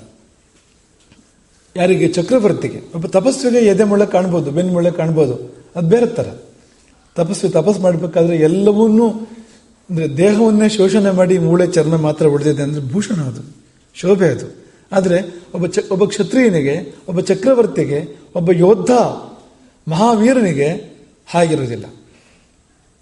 ಸ್ಥೂಲವಾದ ಅಂದರೆ ಮಾಂಸಲವಾದ ತುಂಬಿದ ಎದೆ ಭಾಗ ಉಳ್ಳವನು. ಎದೆ ನಿಮ್ಗೆ ಹಿಂದೆ ಹೇಳುದು ಅಂತ ನೆನಪ, ಸ್ಥಿರಂ ವಿಶಾಲಂ ಕಠಿಣಂ ಉನ್ನತಂ ಮಾಂಸಲಂ ಸಮಂ, ಹೀಗಿರ್ಬೇಕು ಎದೆ ಅಂತ. ಒಬ್ಬ ಚಕ್ರವರ್ತಿಗೆ ಸ್ಥಿರಂ ಅಂದ್ರೆ ಎದೆ ಸ್ಥಿರವಾಗಿರ್ಬೇಕು, ಗುದ್ದಿದ್ರು ಅಲ್ಲಾಡಬಾರ್ದು, ಒಂದು ಗದೆಯಿಂದ ಅಪ್ಪಳಿಸಿದ್ರು ಕೂಡ ಎದೆ ಅಲ್ಲಾಡಬಾರ್ದು ಅಂತ. ಹಾಗಾಗಿ ಸ್ಥಿರಂ ಸ್ಥಿರವಾದ ಎದೆ, ವಿಶಾಲಂ ಇಷ್ಟೇ ಇರೋದಲ್ಲ, ವಿಶಾಲವಾಗಿರ್ತಕ್ಕಂಥ ಅಗಲವಾಗಿರ್ತಕ್ಕಂಥ ಎದೆ ಅಂತ. ಕಠಿಣಂ ಗಟ್ಟಿ ಇದೆ, ಕಠೋರವಾಗಿದೆ, ಪ್ರಹಾರಗಳನ್ನು ತಡ್ಕೊಳ್ಳೋ ಥರ ಇದೆ. ಉನ್ನತಂ ಅದೇ ಇದು, ಎತ್ತರ ಇರಬೇಕು ಅಂತ. ಸಮಂ ಅಂದರೆ ಏರು ತಗ್ಗಲ್ಲ, ಸಮಾನವಾಗಿರ್ತಕ್ಕಂಥ ಮೈದಾನದ ಹಾಗೆ ಸಮಾನವಾಗಿರ್ತಕ್ಕಂಥ ಎದೆ ಅಂತ. ಹೀಗಿರ್ತಕ್ಕಂಥ ವಕ್ಷಸ್ಥಲವುಳ್ಳವನು ರಾಮ, ತುಂಬಿದ ವಕ್ಷಸ್ಥಲ. ಆಮೇಲೆ ವಿಶಾಲಾಕ್ಷ. ವಿಶಾಲಾಕ್ಷ ಅಂದರೆ ವಿಶಾಲ ನೇತ್ರ, ಕಣ್ಣುಗಳು ಚಿಕ್ಕದಲ್ಲ, ಅಗಲವಾಗಿದೆ, ಕಮಲದ ದಡದ ಹಾಗೆ. ಇಡೀ ಜಗತ್ತನ್ನು ನೋಡುವಂಥ ವಿಶಾಲ ದೃಷ್ಟಿ, ಸಂಕುಚಿತ ದೃಷ್ಟಿಯಲ್ಲ. ವಿಶಾಲ ನೇತ್ರವೂ ಹೌದು, ವಿಶಾಲ ದೃಷ್ಟಿಯೂ ಹೌದು. ಸಂಕುಚಿತ ದೃಷ್ಟಿ ಹೇಗಿರುತ್ತೆ ಅಂದರೆ ಬರೀ ತಂದೊಬ್ಬಂದೇ ಯೋಚನೆ, ಸ್ವಾರ್ಥ, ಇನ್ನೊಬ್ಬರ ಬಗ್ಗೆ ಯೋಚನೆ ಇಲ್ಲ, ಸಂಕುಚಿತ ಅದು. ಇನ್ನು ಕೆಲವರು ನನ್ನ ಮನೆಯವರು ಮಾತ್ರ, ನಾನು ನನ್ನ ಮನೆಯವರು, ನನ್ನ ಹೆಂಡತಿ ಮಕ್ಕಳು, ತಂದೆ ತಾಯಿ, ಇಷ್ಟೇ, ಬೇರೆ ಯಾರು ಮನುಷ್ಯರೇ ಇಲ್ಲ. ನನ್ನ ಜಾತಿ ಮಾತ್ರ, ನನ್ನ ಊರು ಮಾತ್ರ, ಇದೆಲ್ಲ ಸಂಕುಚಿತ ಅಂತ. ವಿಶಾಲ ದೃಷ್ಟಿಯಿಂದ ಹೇಗಿರುತ್ತೆ? ಎಲ್ಲರಿಗೂ ಒಳ್ಳೆಯದಾಗಬೇಕು, ಎಲ್ಲರೂ ಅಣ್ಣ ತಮ್ಮಂದಿರು, ಇಡೀ ಪ್ರಪಂಚದ ಸಕಲ ಜೀವಗಳು ಸೋದರರು, ಕ್ರಿಮಿ ಕೀಟಗಳು, ಅವಕ್ಕೂ ಒಳ್ಳೆಯದಾಗಬೇಕು, ಅವು ಚೆನ್ನಾಗಿರಬೇಕು. ಇದು ವಿಶಾಲ ದೃಷ್ಟಿ. ರಾಮನಿಗೆ ಎಲ್ಲರ ಮೇಲೂ ಕರುಣೆ, ಎಲ್ಲರ ಮೇಲೂ ಪ್ರೀತಿ. ರಾಮನ ಕುಟುಂಬ ಅಂದರೆ ನಾವೆಲ್ಲ ಬಂದು ಆ ಕುಟುಂಬದಲ್ಲಿ, ನಾವೆಲ್ಲ ಸೇರಿ ರಾಮನ ಕುಟುಂಬ. ವಿಶಾಲ ಅಂದರೆ ಅದು ಅಂತ. ಹಾಗಿರ್ಬೇಕು ನಾವು, ಸ್ವಾರ್ಥಿ ಆಗಬಾರ್ದು. ನಾನೊಬ್ಬನೇ, ನನ್ನ ಮನೆ ಮಾತ್ರ, ನಮ್ಮವ್ರು ಮಾತ್ರ, ನಮ್ಮ ಜಾತಿ ಮಾತ್ರ, ಈ ಥರ ಇರಬಾರ್ದು. ರಾಮನನ್ನು ನೋಡಿ, ಈಗ ಜಟಾಯು ರಾಮನ ಜಾತಿನ, ಹನುಮಂತ ರಾಮನ ಕುಟುಂಬನ, ಸೋದರಮಾವನ ಮಗನ ಹನುಮಂತ. ವಿಭೀಷಣ ರಾಕ್ಷಸ, ವಿಭೀಷಣ ಅಂದರೆ. ಹನುಮಂತ ಅಂದರೆ ಕಪಿ, ಜಟಾಯು ಪಕ್ಷಿ, ಮನುಷ್ಯ ಕೂಡ ಅಲ್ಲ. ಆದರೆ ಎಷ್ಟು ಪ್ರೀತಿ ರಾಮನಿಗೆ ಅವರಲ್ಲೆಲ್ಲ. ನಾವು ಹೇಗಿರಬೇಕು? ಈ ಥರ ಇರಬೇಕು ನಾವು. ಕ್ರಿಮಿ ಕೀಟ ಪಶು ಪಕ್ಷಿ ಎಲ್ಲ ಕಡೆ ಕಾಳಜಿ, ಎಲ್ಲ ಕಡೆ ಪ್ರೀತಿ, ಎಲ್ಲ ಕಡೆ ವಾತ್ಸಲ್ಯ. ಅದು ಬಿಟ್ಟು ಎಲ್ಲ ನನಗೊಬ್ಬಂಗೆ ಇರಲಿ, ರಾವಣ ಆ ಥರ ಆಯ್ತು, ಎಲ್ಲ ನನಗೊಬ್ಬಂಗೆ ಇರಲಿ, ನನಗೆ ಸಿಗಬೇಕು ಎಲ್ಲೋದು ಕೂಡ, ಇನ್ಯಾರಿಗೂ ಸಿಗಬಾರ್ದು, ಇನ್ನೊಬ್ರದನ್ನು ಹಾಳು ಮಾಡಬೇಕು. ಹಾಗಾಗಿ ವಿಶಾಲಾಕ್ಷ, ವಿಶಾಲ ನೇತ್ರವುಳ್ಳವನು. ಲಕ್ಷ್ಮೀವಾನ್,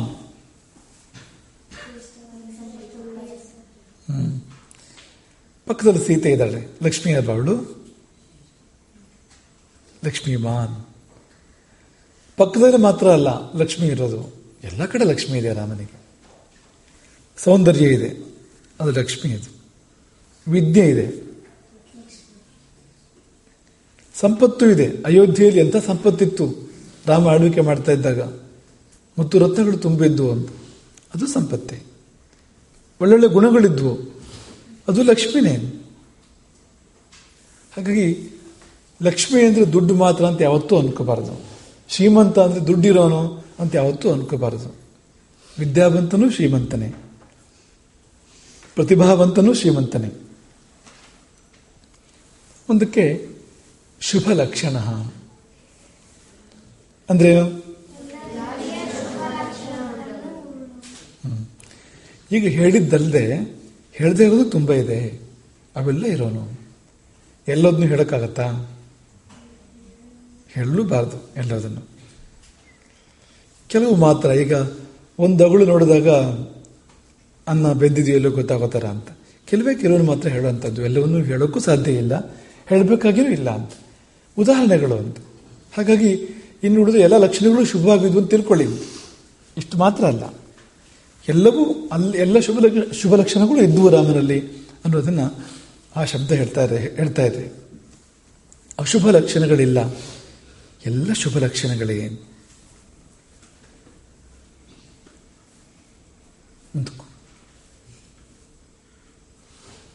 ಓದ್ತೀರಾ?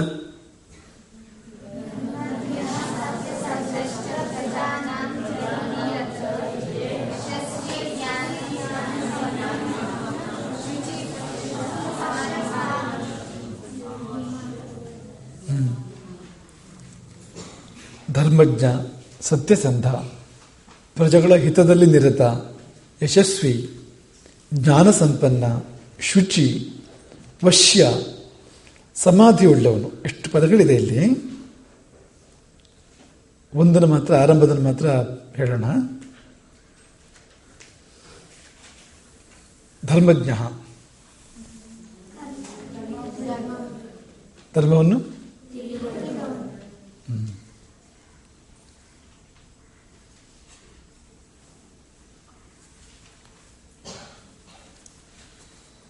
ಬೇರೆ ಯಾವುದು ತಿಳಿದಿದ್ರೂ ಪರವಾಗಿಲ್ಲ, ಧರ್ಮವನ್ನು ತಿಳಿದಿರಬೇಕು. ವಿದ್ಯಾಭ್ಯಾಸ ಅಂದ್ರೆ ಏನು? ನಿಜವಾದ ವಿದ್ಯಾಭ್ಯಾಸ ಯಾವುದು? ಒಂದು ದಿನ ನಿಮ್ಗೆ ಹೇಳಿದ್ವಿ ನಾವು ಇದನ್ನ. ಜೀವನದಲ್ಲಿ ಸರಿ ಯಾವುದು ತಪ್ಪು ಯಾವುದು ಅಂತ ಗೊತ್ತಾಗದೇ ಇದ್ರೆ ವಿದ್ಯಾಭ್ಯಾಸ ಮಾಡಿದಂತಾಗಿಲ್ಲ ಅವನು. ನಿಜವಾದ ಅನಕ್ಷರಸ್ಥ ಯಾರು, ನಿಜವಾದ ನಿರಕ್ಷರ ಕುಕ್ಷಿ ಯಾರು, ಯಾರಿಗೆ ಸರಿ ಯಾವುದು ತಪ್ಪು ಯಾವುದು ಗೊತ್ತಿಲ್ಲ. ನೀವು ಇಷ್ಟಾರು ವರ್ಷ ವಿದ್ಯಾಭ್ಯಾಸ ಮಾಡಿ ನಿಮಗೆ ಸರಿ ತಪ್ಪು ಗೊತ್ತಾಗದೇ ಇದ್ರೆ ನೀವು ಏನು ಮಾಡಿದಂತೆ ಆಗಿಲ್ಲ. ಹಾಗಾಗಿ ವಿದ್ಯಾಭ್ಯಾಸ ಮಾಡಿದವರು ಅಂದರೆ ಸೈನ್ಸ್ ಗೊತ್ತು, ಮ್ಯಾಥ್ಸ್ ಗೊತ್ತು ಅಷ್ಟಕ್ಕಾಗಿಲ್ಲ. ಅದು ಸರಿ ತಪ್ಪುಗಳು ಗೊತ್ತು. ಜೀವನದಲ್ಲಿ ಯಾವುದು ಒಳ್ಳೆಯದು ಯಾವುದು ಕೆಟ್ಟದ್ದು ಗೊತ್ತು. ಈ ಧರ್ಮಜ್ಞ ಅಂದ್ರೆ ಅದೇ. ಯಾರು ಧರ್ಮಜ್ಞನಾಗಿರ್ತಾನೋ ಅವನು ಅಧರ್ಮಜ್ಞನೂ ಆಗಿರ್ತಾನೆ. ಸರಿ ಗೊತ್ತಿದ್ರೆ ಅದಲ್ಲದೆ ಇರೋ ತಪ್ಪು. ಎರಡೂ ಗೊತ್ತಿರಬೇಕು, ಸರಿ ತಪ್ಪು ಎರಡೂ ಗೊತ್ತಿರಬೇಕು ಅಲ್ವಾ? ನೀವು ಧರ್ಮದಂತೆ ಜೀವನ ಮಾಡಬೇಕು ಅಂದ್ರೆ ಧರ್ಮ ಯಾವುದನ್ನು ಗೊತ್ತಿರಬೇಕಲ್ವಾ? ಅದು ಗೊತ್ತಿಲ್ಲದೆ ಧರ್ಮದಂತೆ ಜೀವನ ಮಾಡೋಕ್ಕಾಗತ್ತಾ? ಹಾಗಾಗಿ ತುಂಬ ಮುಖ್ಯವಾಗಿರುವಂಥದ್ದು ಇದು ಧರ್ಮಜ್ಞ, ಧರ್ಮವನ್ನು ಅರಿತವನು, ಯಾವುದು ತಪ್ಪು ಯಾವುದು ಸರಿ ಗೊತ್ತಿರೋನು. ಹಾಗೆ ಸತ್ಯಸಂಧಶ್ಚ ಮುಂದಿಂದು ಅಂದ್ರೆ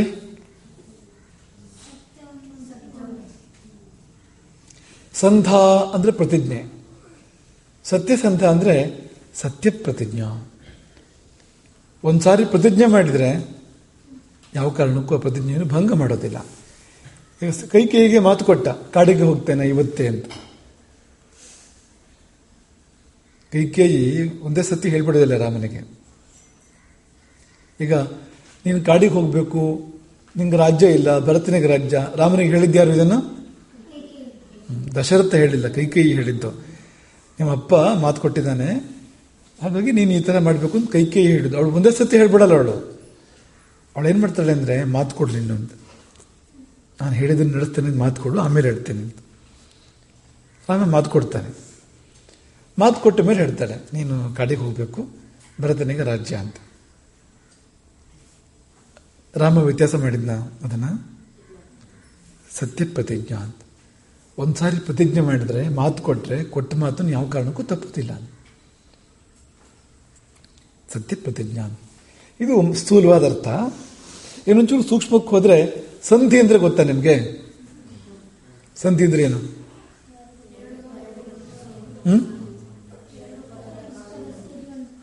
ನಿಂತ್ಕೊಂಡು ಹೇಳಿ. ಯಾರಾದ್ರೂ ಪರವಾಗಿಲ್ಲ, ನಿಂತ್ಕೊಂಡು ಹೇಳಿ. ನೀವು ಉತ್ತರ ಕೊಟ್ರಲ್ಲ, ಸರಿಯಾಗಿ ಉತ್ತರ ಕೊಟ್ರಿ ನೀವೀಗ. ನಿಂತ್ಕೊಂಡು ಹೇಳಿ ಅದನ್ನ. ಯಾರು ಹೇಳಿದವರು ಕೈ ಎತ್ತಿ ನಿಂತ್ಕೊಂಡು ಹೇಳಿ.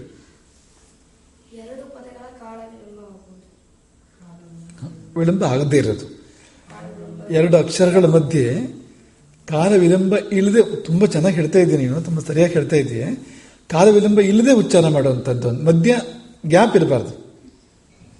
ಈಗ ರಾಮಾಯಣ ಸಂಧಿ ಯಾವುದು? ರಾಮ ಪ್ಲಸ್ ಅಯನ ಅಲ್ವಾ? ಸಂಧಿ ಯಾವುದು? ಈಗ ರಾಮ ಅಂತ ಇವತ್ತು ಹೇಳಿ ಅಯನ ಅಂತ ನಾಳೆ ಹೇಳಿದ್ರೆ ಸಂಧಿ ಆಗತ್ತಾ? ಸಂಧಿ ಆಗೋದು ಯಾವಾಗ ಹೇಳಿ? ಕೂಡಲೇ ಒಟ್ಟಿಗೆ ಹೇಳಿದ್ರೆ ಸಂಧಿ ಆಗೋದಲ್ವಾ? ಕೂತ್ಕೋ. ಸಂಧಿ ಅಂದ್ರೆ ಏನು ಅಂದ್ರಿಗೆ? ಕೂಡೋದು ಅಂತ. ಈಗ ರಾಮ ಪ್ಲಸ್ ಅಯನ, ಪ್ಲಸ್ ಅಂದ್ರೇನು? ಕೂಡೋದು ಅಂತ. ಕೂಡಿದ್ರೆ ಸಂಧಿ ಆಗೋದು, ಕೂಡದೇ ಇದ್ರೆ ಸಂಧಿ ಆಗೋದಿಲ್ಲ ಯಾವುದೇ ಕಾರಣಕ್ಕೂ. ಈಗ 1ನೇ ಪುಟದಲ್ಲಿ ರಾಮ ಇದೆ, 100ನೇ ಪುಟದಲ್ಲಿ ಅಯನ ಇದೆ, ಸಂಧಿ ಆಗುತ್ತಾ? ಪಕ್ಕದಲ್ಲಿ ಇರಬೇಕು, ಕೂಡ್ಕೋಬೇಕು ಅದು ಅಂತ. ಸಂಧಿ ಅಂದ್ರೆ ಕೂಡೋದು ಅಂತ. ಸ್ಪಷ್ಟನಾ? ಆಕಾಶ ಭೂಮಿ ಸಂಧಿ ಆಗತ್ತೆ. ಸಮುದ್ರದಲ್ಲಿ ನೋಡ್ತಾ ಇದ್ರೆ ತುದಿಯಲ್ಲಿ ಆಕಾಶ ಭೂಮಿ ಸೇರುತ್ತೆ ಅಲ್ವಾ? ಈಗ 2 ಕೈ ಇದೆ, ಸಂಧಿ ಇದು, ಸೇರಿದ್ರೆ ಸಂಧಿ ಇದು. ಇದು ವಿಗ್ರಹ. ಈಗ 2 ರಾಜ್ಯಗಳ ಮಧ್ಯೆ ಯುದ್ಧ ಆಗೋ ಸಂದರ್ಭ ಇರುತ್ತೆ. ಯುದ್ಧನೇ ಆದ್ರೆ ವಿಗ್ರಹ ಅದು. ರಾಜಿ ಆದ್ರೆ ಯುದ್ಧದ ಪ್ರಸ್ತಾಪ ಇರುತ್ತೆ, ಮಾತುಕತೆ ಆಗತ್ತೆ, ಆಮೇಲೆ ಭಿನ್ನಾಭಿಪ್ರಾಯ ಎಲ್ಲ ಸಾಲ್ವ್ ಆಗತ್ತೆ, ಪರಿಹಾರ ಆಗತ್ತೆ, ಯುದ್ಧ ಆಗಲ್ಲ. ಅದೇನು ಕರೀತಾರೆ? ಸಂಧಿ ಆಯಿತು. 2 ರಾಜ್ಯಗಳ ಮಧ್ಯೆ ಸಂಧಿ ಆಯಿತು ಅಂದ್ರೆ ಕೂಡ್ಕೊಂಡು ಅಂತ. ವಿಗ್ರಹ ಅಂದ್ರೆ ಹೊಡ್ಕೊಂಡು ಅಂತ, ಸಂಧಿ ಅಂದ್ರೆ ಕೂಡ್ಕೊಂಡು ಅಂತ. ಸತ್ಯಸಂಧ ಅಂದ್ರೆ ಸತ್ಯದ ಜೊತೆಗೆ ನಿರಂತರವಾಗಿ ಕೂಡ್ಕೊಂಡಿರೋನು, ಸತ್ಯವನ್ನು ಬಿಟ್ಟಿರೋನಲ್ಲ, ಯಾವಾಗಲೂ ಸತ್ಯ ಜೊತೆಗೆ ಸೇರ್ಕೊಂಡಿದ್ದಾನೆ. ಅದು ಸತ್ಯಸಂಧ. ಮಕ್ಕಳೇ, ಜೀವನದಲ್ಲಿ ಇದೆರಡು ತುಂಬ ಮುಖ್ಯ. ಯಾವುದೆರಡು? ಧರ್ಮ ಮತ್ತು ಸತ್ಯ. ಇದೆರಡು ತುಂಬ ಮುಖ್ಯವಾಗಿರುವಂಥದ್ದು. ಸತ್ಯ ಅನ್ನೋದು ಗುರಿ, ಹೋಗಿ ಸೇರಬೇಕು ನಾವಲ್ಲಿ. ಪರಮಾತ್ಮ ಸತ್ಯ, ಸತ್ಯಂ ಶಿವಂ ಸುಂದರಂ ಅಂತ ಹೇಳಲ್ವಾ? ಧರ್ಮ ಅನ್ನೋದು ದಾರಿ. ನಾವು ಜೀವನದಲ್ಲಿ ಹೋಗ್ಬೇಕಾದ ದಾರಿ, ಸೇರ್ಬೇಕಾದ ಗುರಿ. ನೀವು ಹೇಳಿ, ಜೀವನದಲ್ಲಿ ಗುರಿ ಬೇಡವಾ? ದಾರಿ ಬೇಡವಾ? ಗುರಿಯನ್ನು ಯಾವುದ್ರ ಮೂಲಕ ತರುತ್ತೀವೋ ದಾರಿ ಅದು, ದಾರಿ ಮೂಲಕ ಎಲ್ಲಿ ಹೋಗಿ ತರುತ್ತೀವೋ ಗುರಿ ಅದು. ಇದೆರಡು ಬೇಡವಾ? ಸತ್ಯ ಅಂದ್ರೆ ಗುರಿ, ಧರ್ಮ ಅಂದ್ರೆ ದಾರಿ. ನಾವು ಯಾವ ದಾರಿಲಿರಬೇಕು? ನಾವು ಎಲ್ಲಿ ಸೇರ್ಬೇಕು? ಹೋಗಿ ಸತ್ಯವನ್ನು ಹೋಗಿ ಸೇರ್ಬೇಕು ನಾವು ಮುಂದೆ. ಧರ್ಮ ಸತ್ಯ, ಗುರಿ ಮತ್ತು ದಾರಿ ಅಂತ. ಆಮೇಲೆ ಧರ್ಮ ಅಂದ್ರೆ ನಡೆ, ಸತ್ಯ ಅಂದ್ರೆ ನುಡಿ ಅಂತ. ಈ ನಡೆ ನುಡಿ ಮುಖ್ಯ ಅಲ್ವಾ? ಹಾಗಾಗಿ ಸತ್ಯಂ ವದ ಧರ್ಮಂಚರ. ನೋಡಿ, ನಮ್ಮ ಗುರುಕುಲದಲ್ಲಿದ್ದೀರಿ, ನೀವು ಅಧ್ಯಯನ ಮಾಡ್ತಾ ಇದ್ದೀರಿ, ಎಲ್ಲ ಮುಗಿದ ಮೇಲೆ ಈಗ ನೀವು 4ನೇ ಕ್ಲಾಸಿಗೆ ಬಂದಿರ್ತೀರಿ ಅಂತ ಅನ್ಕೊಳ್ಳಿ. ನೀವು 12ನೇ ಕ್ಲಾಸ್ ಆಗುತ್ತೆ ಅಥವಾ ಡಿಗ್ರಿ ಆಗುತ್ತೆ ನಿಮಗೆ. ನೀವು 8 ವರ್ಷ ಇರ್ತೀರಿ, 10 ವರ್ಷ ಇರ್ತೀರಿ, 15 ವರ್ಷ ಇರ್ತೀರಿ. ಎಲ್ಲ ಮುಗಿದು ಹೋಗಬೇಕಾದ್ರೆ ಗುರು ಮಾಡುವ ಉಪದೇಶ ಇದೆರಡೇ ಮುಖ್ಯವಾಗಿರುವಂಥದ್ದು. ಸತ್ಯಂ ವದ ಧರ್ಮಂಚರ. ನುಡಿಯಲ್ಲಿ ಸತ್ಯ ಇರಲಿ, ನಡೆಯಲ್ಲಿ ಧರ್ಮದಲ್ಲಿ ನಡಿಬೇಕು, ಸತ್ಯವನ್ನೇ ನುಡಿಬೇಕು. ಇದೆರಡು ಮುಖ್ಯ ಅಲ್ವಾ? ಇದೆರಡು ಇತ್ತು ರಾಮನಲ್ಲಿ. ಧರ್ಮದಂತೆ ನಡೆದ, ಸತ್ಯವನ್ನೇ ನುಡಿದ, ಇದು ರಾಮ. ರಾವಣ ಧರ್ಮದಂತೆ ನಡೆದ, ಸತ್ಯವನ್ನೇ ನುಡಿದ, ಅದು ರಾವಣ. ಯಾವುದು ಅಂದರೆ ಸತ್ಯವನ್ನು ನುಡಿಲಿಲ್ಲ, ಧರ್ಮದಂತೆ ನಡೆಯಲಿಲ್ಲ. ಕೌರವರು ಪಾಂಡವರಿಗೂ ಏನು ವ್ಯತ್ಯಾಸ? ಪಾಂಡವರು ಧರ್ಮದಂತೆ ನಡೆದರು, ಸತ್ಯವನ್ನೇ ನುಡಿದರು. ಕೌರವರು ಧರ್ಮದಂತೆ ನಡೀಲಿಲ್ಲ, ಸತ್ಯ ನುಡಿಲಿಲ್ಲ. ಹಾಗಾಗಿ ನಾವು ಕೌರವರಾಗಬೇಕು, ಪಾಂಡವರಾಗಬೇಕು, ನಾವು ರಾಮ ಆಗಬೇಕು, ರಾವಣ ಆಗಬೇಕು, ಅದು ಇದರಲ್ಲಿ ಇಷ್ಟರಲ್ಲಿ ತೀರ್ಮಾನ ಆಗುತ್ತೆ. ನಾವು ಸತ್ಯವನ್ನೇ ನುಡಿಯೋದಾದ್ರೆ, ಧರ್ಮದಂತೆ ನಡೆಯೋದಾದ್ರೆ ನಾವು ರಾಮನ ಪಕ್ಷ ಸೇರ್ತೀವಿ, ರಾಮನ ಥರ ಆಗ್ತೀವಿ. ಅದೇ ಸತ್ಯ ನುಡಿದೇ ಇದ್ರೆ ಧರ್ಮದಿಂದ ನಡೀದೇ ಇದ್ರೆ ನಾವು ಕುಂಭಕರ್ಣನೋ ಅಥವಾ ಪ್ರಹಸ್ತನೋ ಆ ಥರ, ಧೂಮ್ರಾಕ್ಷನೋ ರಾವಣನೋ ಆ ಥರ ಆಗ್ಬಿಡ್ತೀವಿ ನಾವು. ಹಾಗಾಗಿ ಇದೆರಡು ತುಂಬ ಮುಖ್ಯವಾಗಿರುವಂಥದ್ದು. ರಾಮನ ಬದುಕಲ್ಲಿ ಎಲ್ಲಿಂದ ಎಲ್ಲಿಗೆ ಹೋದರೂ ಸತ್ಯ ಧರ್ಮ, ಸತ್ಯ ಧರ್ಮ, ಸತ್ಯ ಧರ್ಮ, ಇದನ್ನು ಬಿಟ್ಟು ಬೇರೆ ಯಾವುದೂ ಇಲ್ಲ. ಇದಕ್ಕೆ ಹೊರತಾದ್ರೆ ನಾವು ಮಾಡಬಾರ್ದು. ಅದನ್ನು ಸುಳ್ಳು ಹೇಳಬಾರ್ದು, ತಪ್ಪು ಮಾಡಬಾರ್ದು.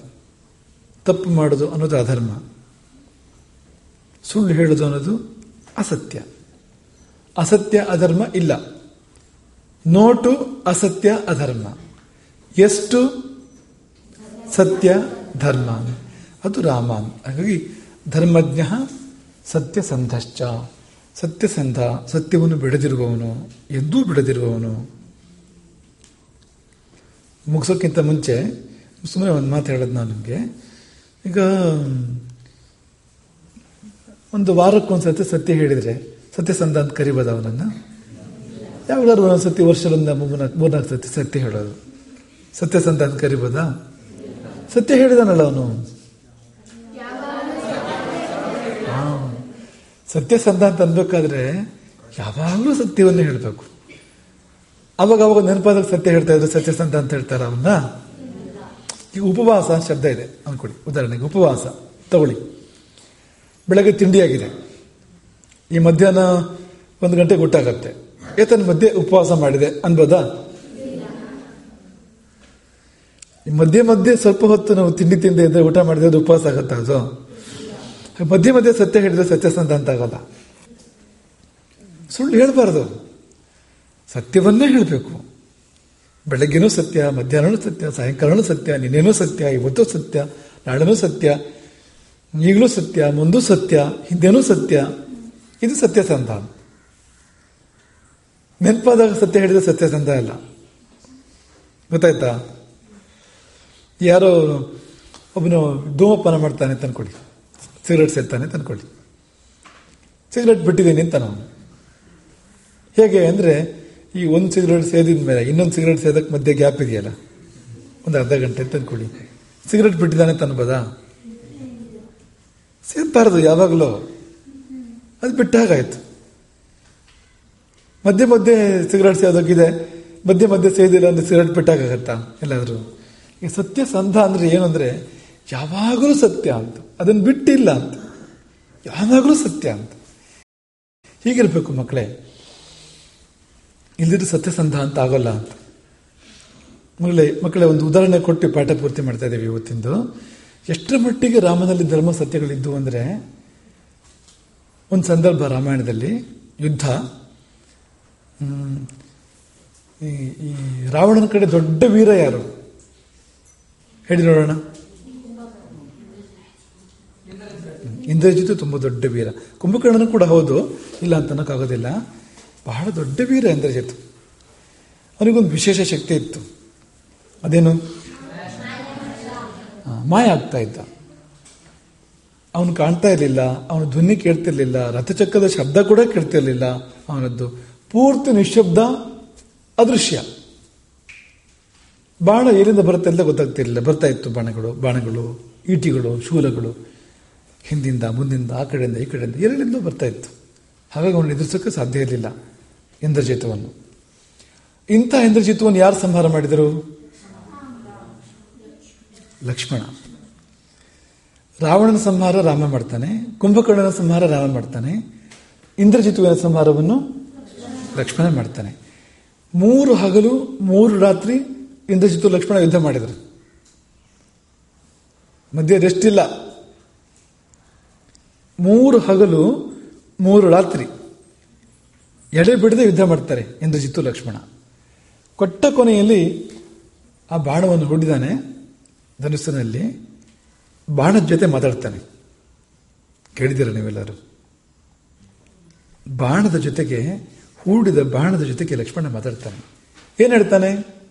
ಎಲೆಯ ಬಾಣವೇ, ರಾಮನು ಧರ್ಮಾತ್ಮನಾಗಿರೋದು ಹೋದಾದ್ರೆ, ರಾಮನು ಸತ್ಯಸಂಧನಾಗಿರೋದು ಹೋದಾದ್ರೆ, ಅಂದ್ರೆ ರಾಮನಲ್ಲಿ ಧರ್ಮ ಸತ್ಯಗಳು ನೆಲೆಸಿರೋದು ಹೋದಾದ್ರೆ, ಜಹಿ ರಾವಣಿ, ಇಂದ್ರಜಿತುವನ್ನು ಕೊಲ್ಲು.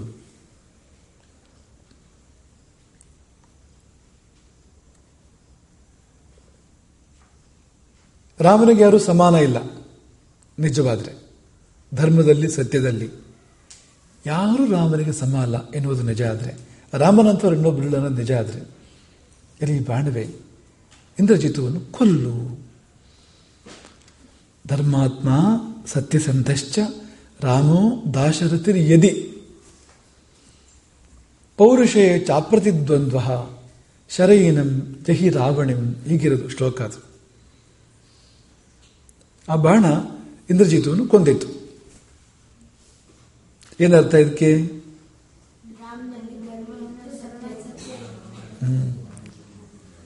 ಲಕ್ಷ್ಮಣನ ವಿಶ್ವಾಸ ಹೇಗಿದೆ ನೋಡಿ ಅಂತ.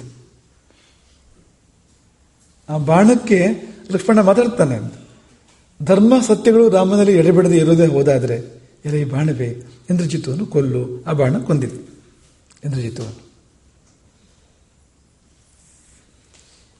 ಧರ್ಮ ಸತ್ಯಗಳಿಗೆ ಶತ್ರು ಇಂದ್ರಜಿತು. ಇಂದ್ರಜಿತು ಅಧರ್ಮ, ಅಸತ್ಯ. ಹಾಗಾಗಿ ಆ ಮಾತು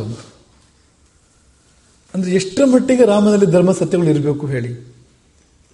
ಅಲ್ಲಿಗೆ ಇಂದ್ರಜಿತುವನ್ನು ಯಾರು ಕೊಂದಂತಾಯ್ತು ನಿಜವಾಗಿಯೂ? ಯೋಚನೆ ಮಾಡಿ. ಯಾರ ಶಕ್ತಿ ಇಂದ್ರಜಿತುವನ್ನು ಕೊಂದಿದೆ? ಯಾರ ಧರ್ಮ, ಯಾರ ಸತ್ಯ ಇಂದ್ರಜಿತುವನ್ನು ಸಂಹಾರ ಮಾಡಿದೆ? ನೀವು ಯಾರು ಅಂದ್ರಲ್ಲ, ರಾಮ ಕೊಂದಿದ್ದು ಇಂದ್ರಜಿತುವನ್ನು. ಸರಿನೇ ಇದೆ. ನಿಜವಾಗಿ ನೋಡಿದರೆ ರಾಮನೇ ಸಂಹಾರ ಮಾಡಿದಂತೆ ಇಂದ್ರಜಿತುವನ್ನು. ಲಕ್ಷ್ಮಣ ಮಾಧ್ಯಮ. ಅಲ್ಲಿ ರಾಮನ ಧರ್ಮ, ರಾಮನ ಸತ್ಯ ಅವನಿಗೆ ಗೆಲುವಂಥದ್ದು ಕೊಟ್ಟಿದೆ. ಈ ರೀತಿ ಇರ್ತಿತ್ತು ಹಿಂದಿನ ಕಾಲದಲ್ಲಿ ಅಂತ. ಹೀಗೆ ಪ್ರತಿಜ್ಞೆ ಮಾಡೋಷ್ಟು.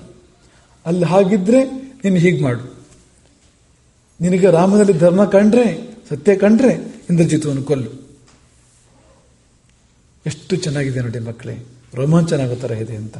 ಇದು ರಾಮ, ಇದು ಲಕ್ಷ್ಮಣ, ಇದು ರಾಮನ ಧರ್ಮ ಮತ್ತು ಸತ್ಯ ಅಂತ. ಹಾಗಾಗಿ ಧರ್ಮಜ್ಞ ಸತ್ಯಸಂಧಶ್ಚ ಎಂಬ ಮಾತಿರುವಂಥದ್ದು ಅಂತ. ಮುಂದಿನದನ್ನು ಮುಂದೆ ನೋಡೋಣ. ಹರೇ ರಾಮ.